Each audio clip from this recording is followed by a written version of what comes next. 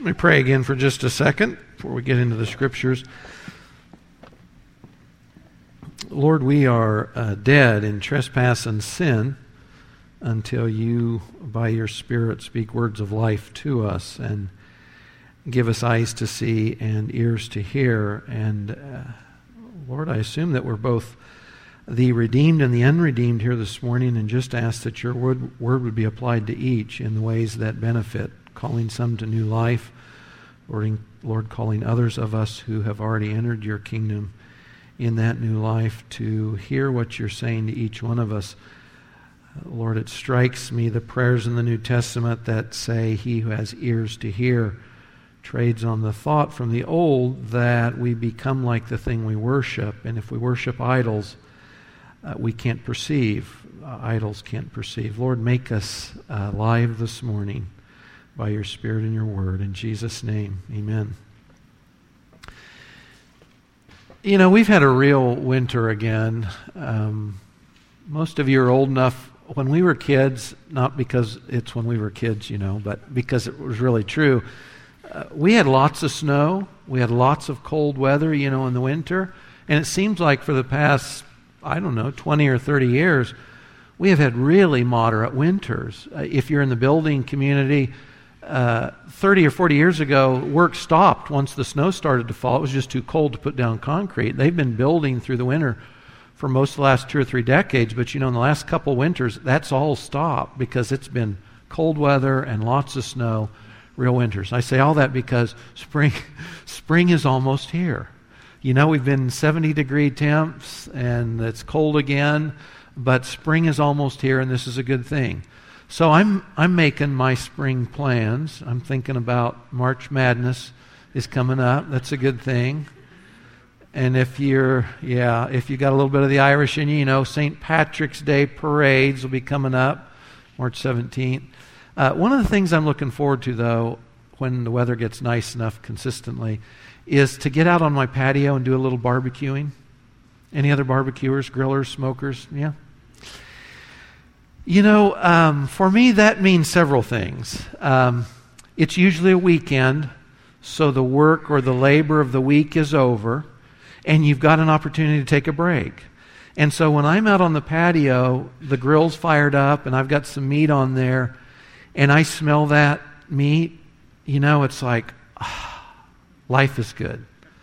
That grilling meat to me says life, because not only are we going to have this good food, it tastes good, it smells good, that's all good, but also reflects this larger view of life that I've got some time off, a little time to celebrate. Kathy and I, or Juan and Jess, or friends like you guys from church, and if I was looking ahead, I've marinated the pork loins and we smoke those slowly, you know, or we get the chicken or we get the steak out, but sitting there out on the patio with the grill going and the aroma coming off that grill, you know, it's the smell of life. It puts me in mind of all those good things, all the good ways God has blessed us. It's the smell of life. But now, imagine yourself as a 4-footed member of the bovine family, Mark. If you were a cow and you were meandering through my neighborhood or my backyard and you smelled my grill and your relative on it, what would that smell mean to you?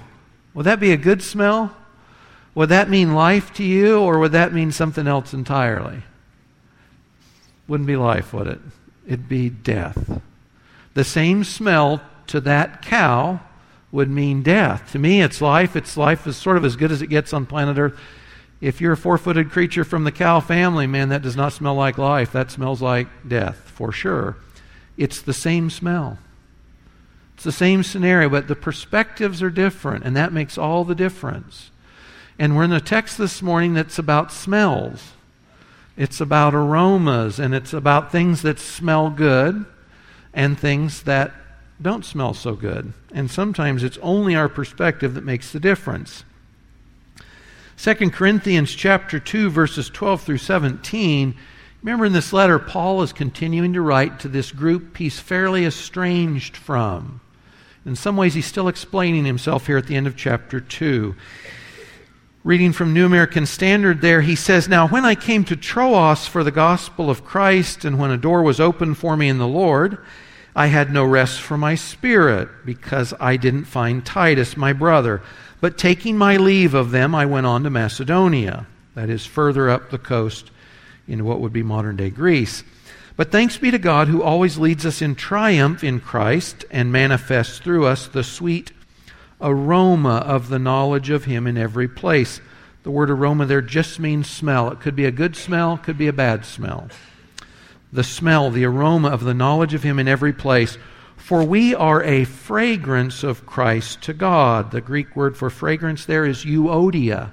That means a good smell, inherently, something that smells good, cologne or perfume or meat on the grill, if you're not a cow. The fragrance of Christ to God among those who are being saved and among those who are perishing. To the one, to those who are perishing, this is an aroma from death to death. To the other, to those who are being saved, this is an aroma from life to life. And who is adequate for these things?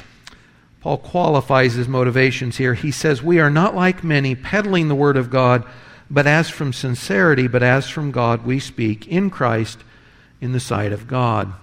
Before we get into the smelly part of this text, let's start in verses 12 and 13, talking about open doors. Paul says there, when I came to Troas, a door was open for me in the Lord. And you remember we've talked about Paul's traveling plans before. He meant to go straight across the Aegean Sea from Ephesus to Corinth, and he didn't. And instead he went up the coast, the Aegean coast, to Troas. Now he says here on one hand, he was there for the gospel of God, of Christ. For the gospel of Christ, and God opens a door for him. So he's going up to Troas, and Troas was also the place that Paul was supposed to meet Titus. So Titus had left Paul in Ephesus. He had taken this harsh letter we've talked about, we assume, over to the Corinthian church. And so Paul is waiting to meet Titus in Troas. So he's going up there to share the gospel on one hand. He's also going up there because that's the meeting point with Titus.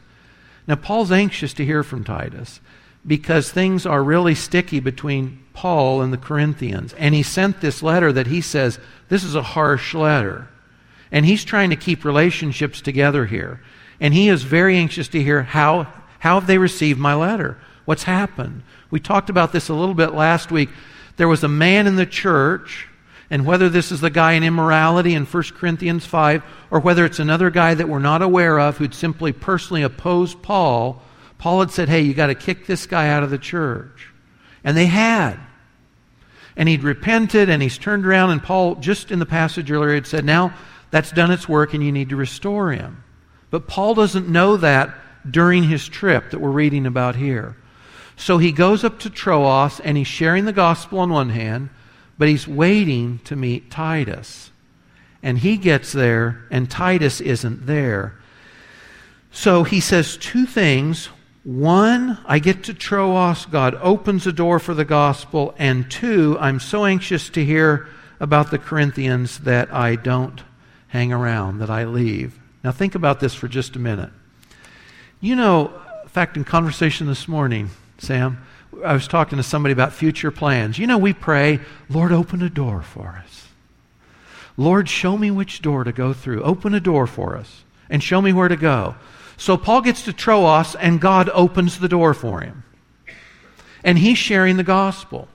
And things are going great, swimmingly. You know, for a guy who gets chased out of every town he's in, I don't know exactly what this looked like. You know, maybe there's less opposition. Maybe he's just glad not to be kicked around or thrown in jail or beaten or something. Maybe that's the open door. Or maybe he's got really unusually large crowds. We don't know. He doesn't elaborate. Or maybe simply lots of folks are trusting Christ as he shares the gospel here in Troas. But he says on one hand there's this wide door. I'm here for the gospel and I'm preaching, and God opens this wide door for me on one hand. That's good. And then on the other, he says, and to that wide door that God had opened for me, I slammed it shut and I left. And I'm thinking, wow, what do you mean you left? I mean, this is the apostle to the Gentiles. This guy's mission, his mission in life is to preach Christ where other people had not yet preached him. It's to be the first out there in front and share Christ and plant churches. And it's going swimmingly in Troas, and he slams the door closed that God had opened in order to go up into Macedonia and sort of cut Titus off on his overland route. And the reason he's leaving is to find out as fast as he can, Titus, what happened in Corinth? How did they receive my harsh letter? Where am I at in my relationship with this church? What's going on? This is fairly striking, isn't it?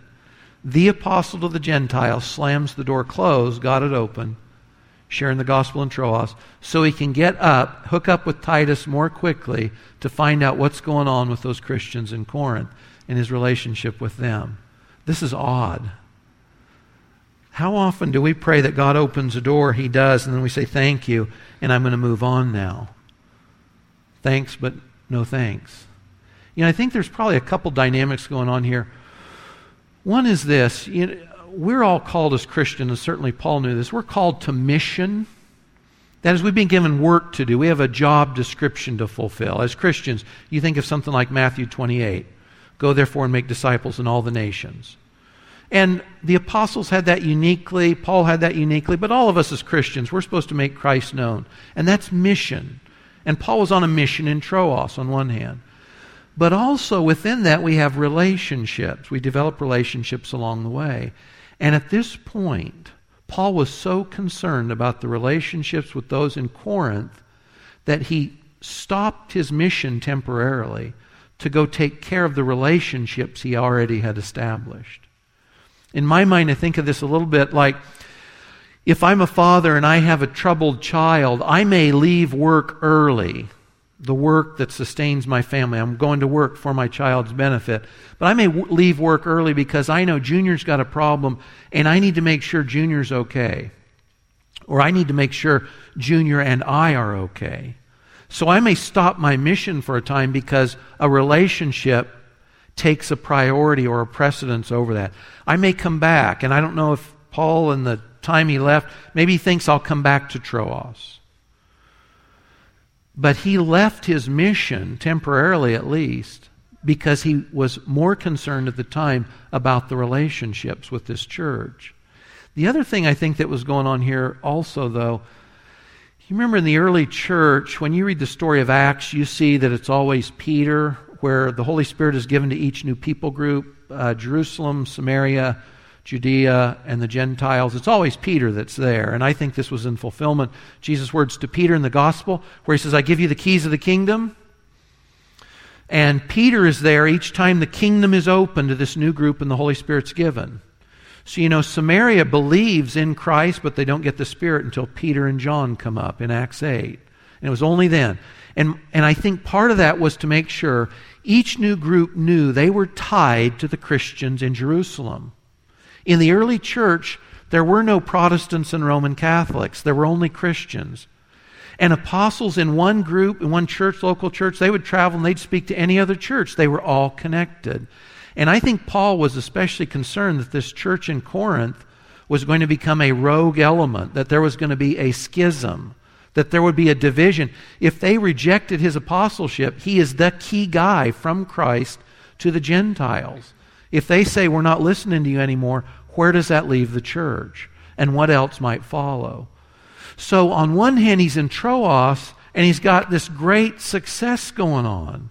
And he says, I leave, I close that door on that opportunity so that I can run up the road and catch up with Titus more quickly to see what's going on in Corinth. And I think part of that's probably relational, and part of that's probably strategic too.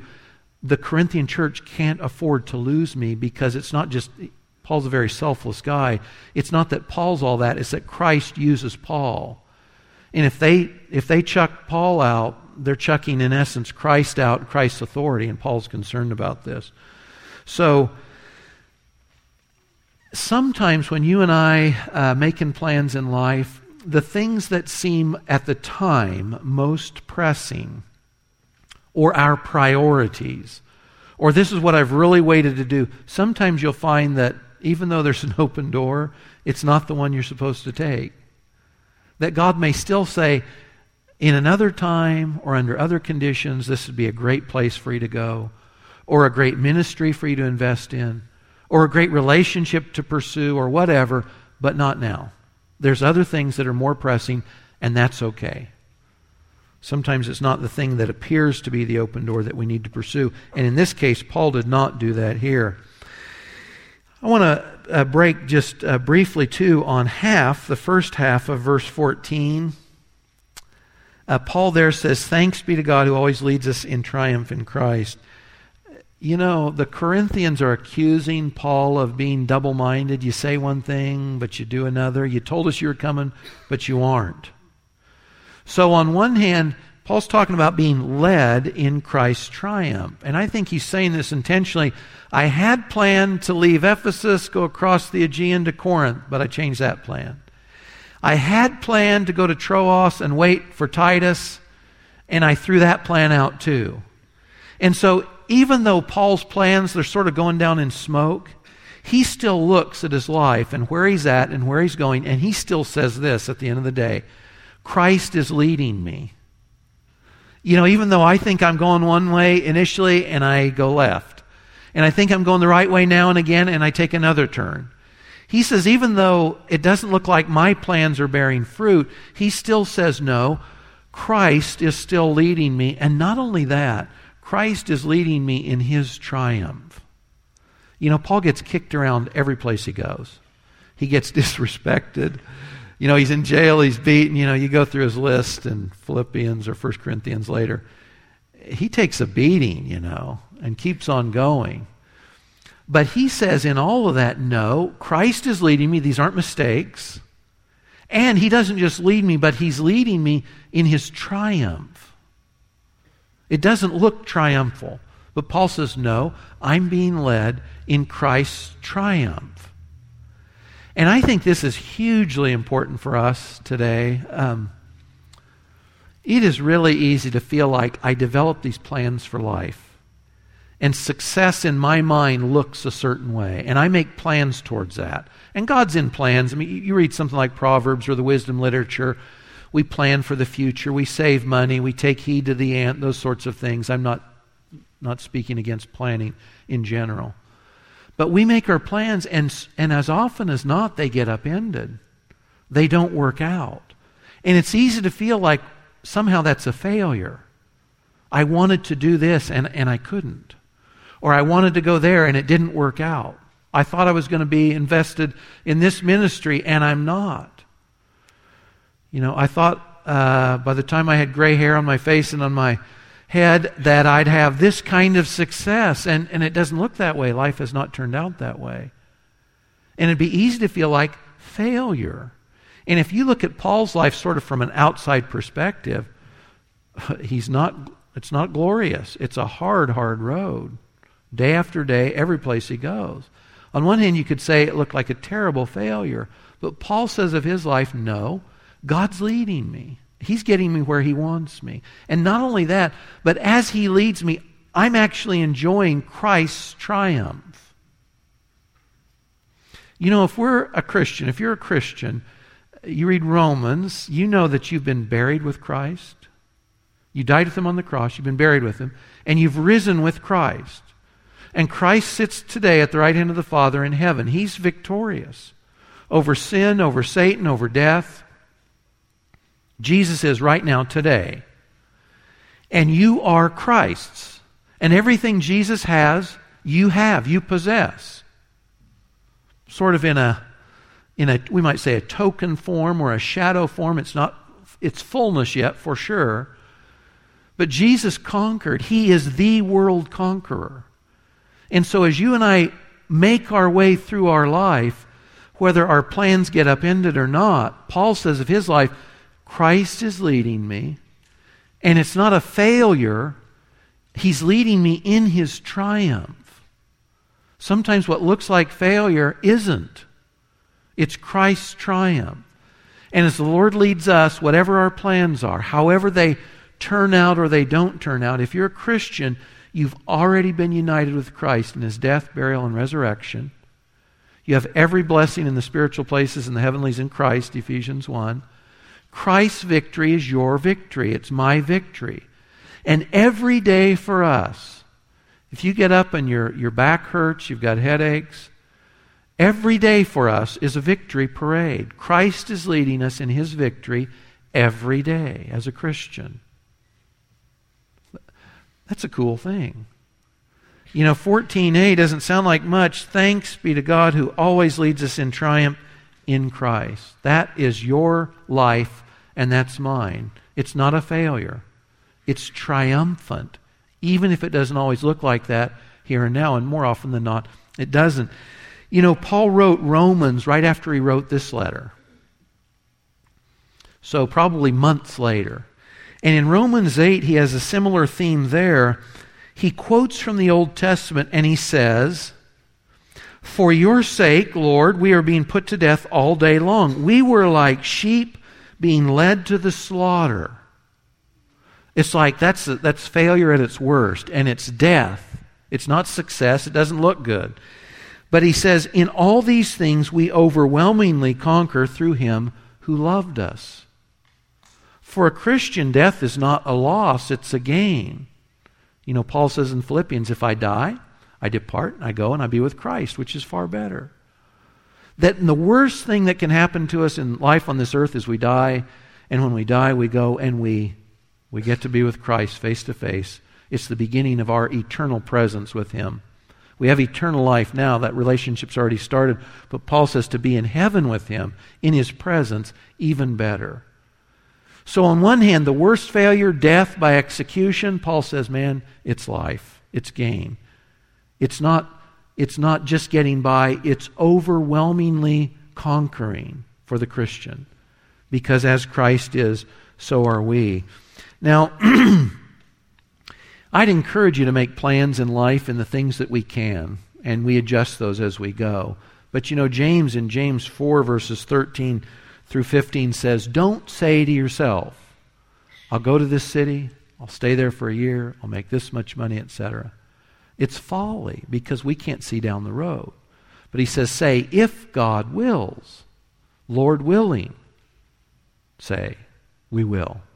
Lord willing. We see that our plans are subject to God, and even if it looks like failure short term, that doesn't mean in Christ's economy it's failure. Our changed plans, our upended plans for life. We propose and God disposes. We'll look at verses 14b through 17, and this is where we'll hang our hat. This is a great passage about smells.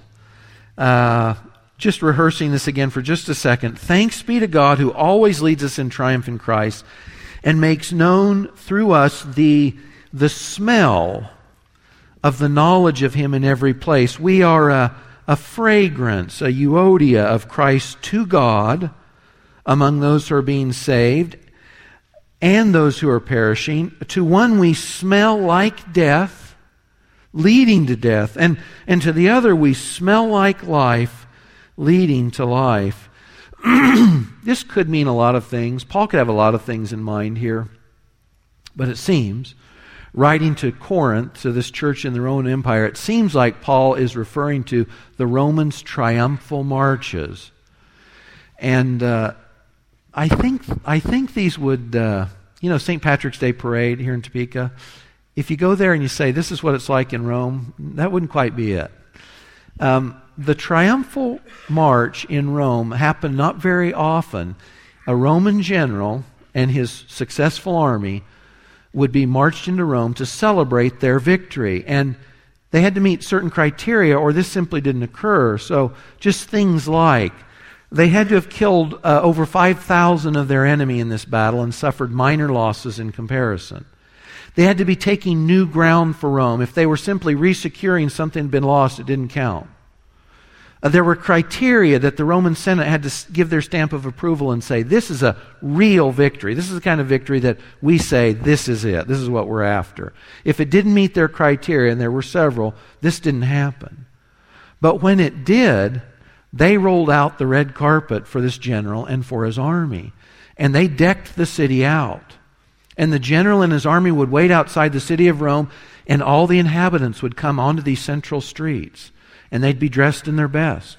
And they'd be throwing garlands and flowers and incense onto the street in front of the general, the conqueror, the victor, and his army. And the temples were filled in Rome.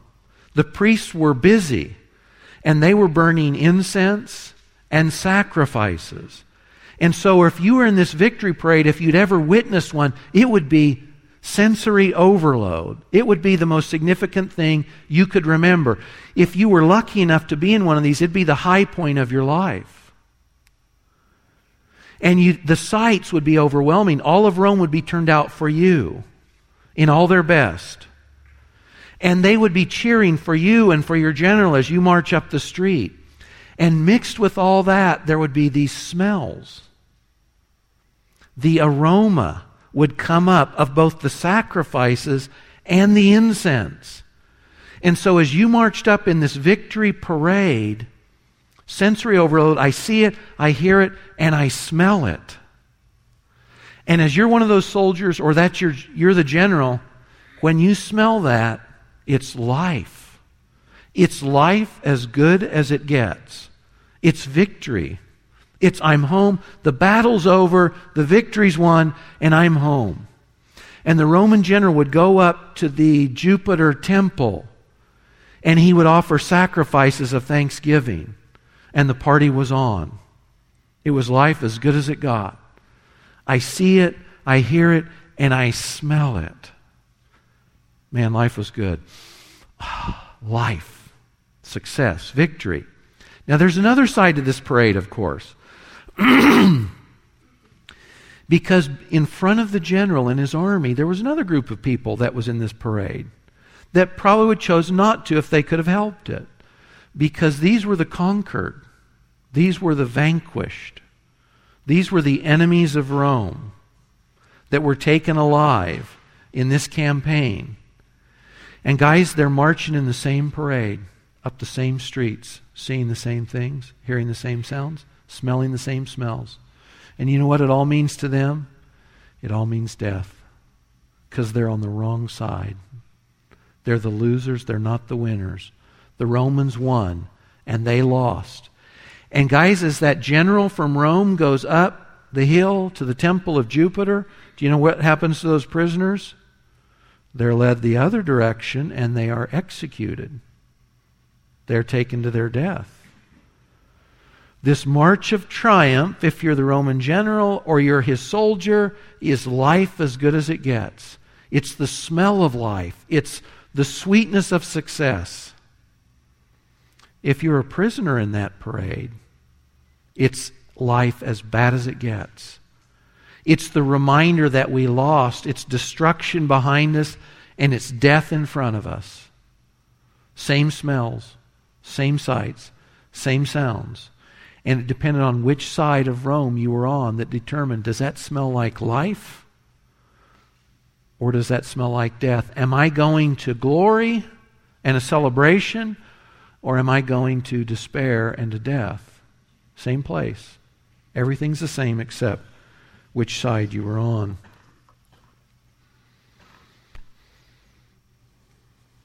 Paul says in this passage that the aroma of Christ is tied to the knowledge of Christ. That is, that as Paul was sharing the gospel, people around him were smelling Christ. It was the aroma of Christ.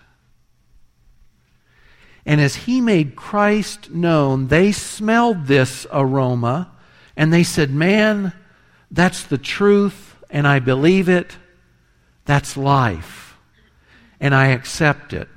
And it's the aroma of life that leads to life. And for others, they said, no thanks. Not interested. And the message of Christ smells like death, doesn't smell good. And it leads to death, Paul says, to those who are perishing. In Paul's picture, King Jesus is the general. And he's already won the victory. He's conquered the foreign enemy, Satan. He's conquered sin and death. And he has marched through the streets, as it were, and he's gone up to the temple, as it were, to his Father. And all of it's good, and it's all about life. And when you and I present the gospel, we are, as it were, with Christ in His triumphal parade, proclaiming the message about Christ, which is the aroma of Christ. And I love in this passage that it says, we are a fragrance, a good smell of Christ to God. Do you know that when you share the gospel with others, when you affirm the gospel the way you live, it's as if God the Father looks down and He goes, that smells good. That's life. That smells like my Son. And for the rest of the world that's perishing, it's as if God takes a smell and it's like rancid meat. It's rotten and it's foul. When Christians share the hope of Christ, God the Father says, that smells good to me. The proclamation of the gospel and the affirmation of the gospel in the way we live, it's as if God the Father looks down, takes a deep whiff, and it's like He's on His patio. And it's the weekend. And the work is over. And everybody's home. That smells like my Son to me. There's a passage, if you remember back in Genesis, when Isaac's getting ready to bless who he thinks is Esau, but it's not. It's Jacob. Remember, Jacob's tricked him? But he puts on Esau's clothes. And he puts on some goat skin on his neck. And when he comes into Isaac, do you remember what Isaac says? He smells him because he's blind. He can't see. He can't recognize which son it is. But he smells him. He says, the smell of my son is like the smell of the field. It's like life to this old shepherd. I smell him. That's my son. And it's the aroma of life. And when you and I make Christ known to others, it's the smell of life to God. If you want to please God, if you want to look like Christ, that's a good thing. How about smelling like Christ? That's a good thing. It's like putting on our cologne. We're sharing the truth of Christ with others. It's an aroma to God. It's also an aroma, of course, to the folks we're sharing with. Stan mentioned, and I'd encourage you if you can to go, March 12th, there's an apologetic weekend live web event at Washburn University. And it'll be great. But guys, in contrast to that, let me say this on the other side of apologetics. I think that Christians mistakenly think that if we know apologetics to the nth degree, we'll be able to convince people of the rationality of the gospel, the reality of the biblical claims, that somehow through the right kind of explanations, we'll be able to do what Paul says can't be done, which is to remove the offense of the preaching of the cross. You know, in the first letter he wrote to the Corinthians, he says, I'm not preaching to you worldly wisdom. I'm saying something that's offensive to people. That you're sinners and you're alienated from God. And God has sent His Son Jesus to pay the penalty for your sin. And through trust in Him, through graciously accepting His grace gift, you're saved. Paul says this message is offensive. It stinks to the world around us that's perishing. The gospel stinks. Guys, there's no way to clean up the gospel. It is offensive. And we don't need to apologize for that. I think apologetics are primarily for Christians, not for pagans. Some people really need to have some hurdles removed, and that's a good thing. If you can say, well, let me tell you this about Genesis and when it was written and these things, that's helpful. Primarily, I think apologetics are for Christians because they help us understand why our faith and our trust in the Scriptures, the reality of Christ and God, really makes sense. But apologetics don't convince people that Jesus smells good, and they never will. The word of the cross is foolishness to those who are perishing. The word of the cross, the gospel, that to us smells like life, to them smells like death. To us is entirely desirable. To those who are perishing, don't want it, don't want to hear it. Take it away. It's like rotten meat. I don't want to smell any more of that. So when we present the gospel, make sure it's Christ, it's the message of Christ that saves. It's not you and me. And God's Spirit uses the truth about Christ to bring people to Himself. And I'll bet if you look in your own life, you'll see somebody shared the gospel with me and it made sense. And maybe if not the first time, the second time or whatever. I realized when I became a Christian at 19 on the K-State campus in the student union, I'd heard the gospel before, but it was so parsed up, I didn't get it. I didn't understand its centrality. And a guy says, this is the deal. All he did was share the 4 spiritual laws. And I got it. It was no different than before. I was no different than before. The message was the same, and now it smelled good and it made sense, and it has ever since. We cannot remove the stench of the gospel from what we say to other people. It cannot be done. And if we've removed the offense of the cross, there's no way we're telling the truth about Jesus and the world and life as it is. It's impossible. So be shrewd in our own minds, be fully convinced in our own minds in apologetics.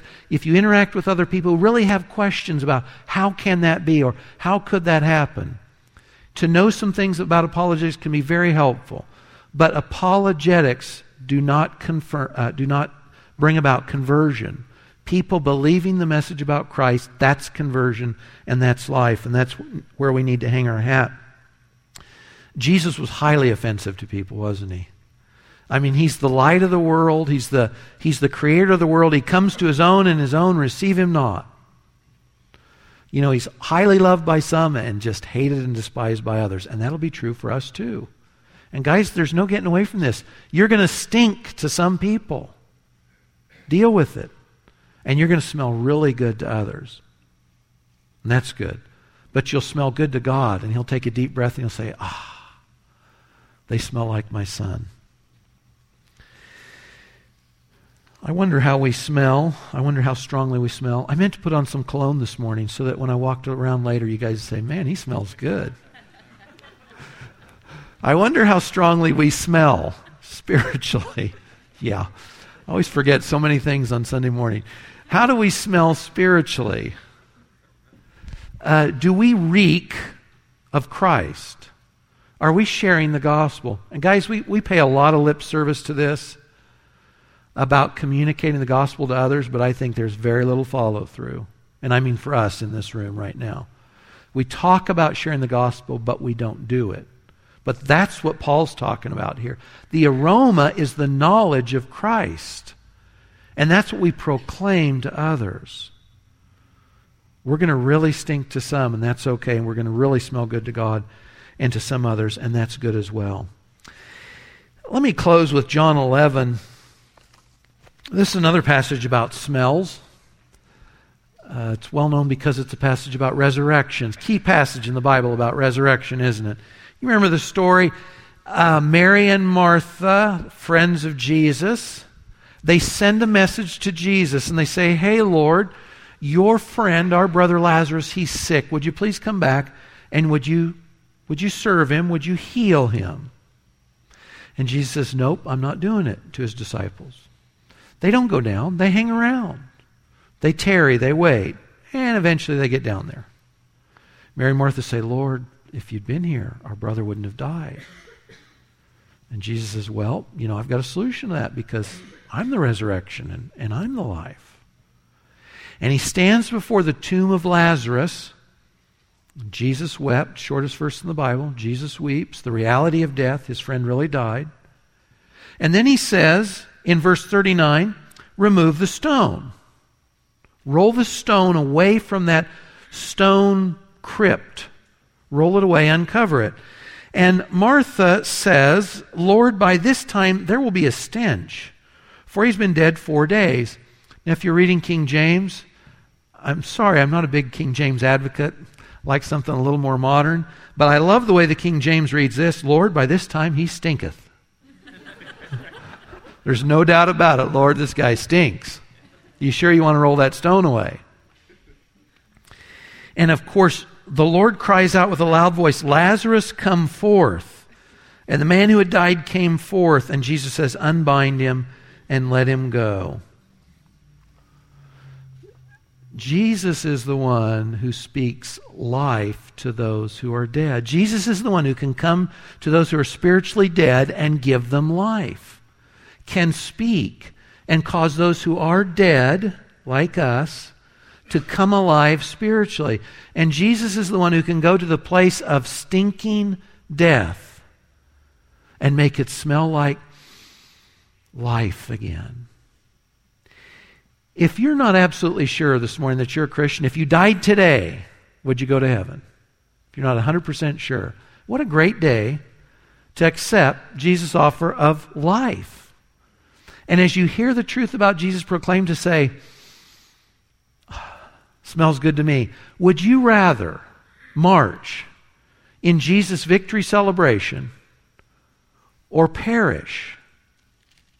Or perish. This is another thing we don't talk about much. My good friend Rich Scoggin was here with us last summer, maybe a year or so ago. Talked about the reality, guys, that people on this earth are perishing forever, spiritually. They're dying, separated from Christ in a Christless eternity. And so I'm not joking when I say this. We choose that aroma of Christ when we smell it and we make our choice. We choose the victory parade with King Jesus to the gates of heaven, to rule and reign over this earth and this world and this universe forever, in His presence, fullness of joy, or we choose to be prisoners marched off to death. That's our choice. This is a simple choice for me. If you don't know 100% you've trusted Christ, do so today. All we do is say, Lord, I realize I'm a sinner. I accept your payment on my behalf. And you move from death to life. You move from the side of the enemy into the army of King Jesus. You gain eternal life now. You smell like Christ now. And your eternity is marching every day, led in Christ's triumph to heaven forever. This is a good day. It's a good parade to be in. I was never a fan of parades. My mom loved them. She'd want me to take her to the parade. It's like, wow, this is so lame, you know. This parade, you won't want to miss it. You won't want to be the perishing part of the parade. You want to be the celebration part of the parade. And for us, for those of us who know Christ right now, say this all seriousness, how much are we giving off the aroma of Christ? Does God the Father look down on our life? Does He, when He takes that deep breath in, is He smelling His Son from us? And if we stink to others, guys, that's okay. If we're offensive to others, that's okay. When God our Father smells, is it the aroma of life? Is it the aroma of His Son? Are we making Christ known to the world around us by what we say and by how we live? Lord Jesus, I'm thrilled that you're one day going to ride a white horse, that the armies of heaven, I believe, will be in that army, Lord, will be returning from heaven to this planet. You're the King of kings. You're the Lord of lords. You'll put down, Lord, all rebellion. You'll bring in a reign of peace. And eventually, Lord, this earth will be consumed. It will be transformed and reborn as we have been. And your eternal reign will begin. Lord, thanks for all of those here who have smelled Jesus and said, that's life. And Lord, for anyone who hasn't yet, I pray that your Spirit would be at work in them today to smell Christ and to say yes to life. In Jesus' name, amen.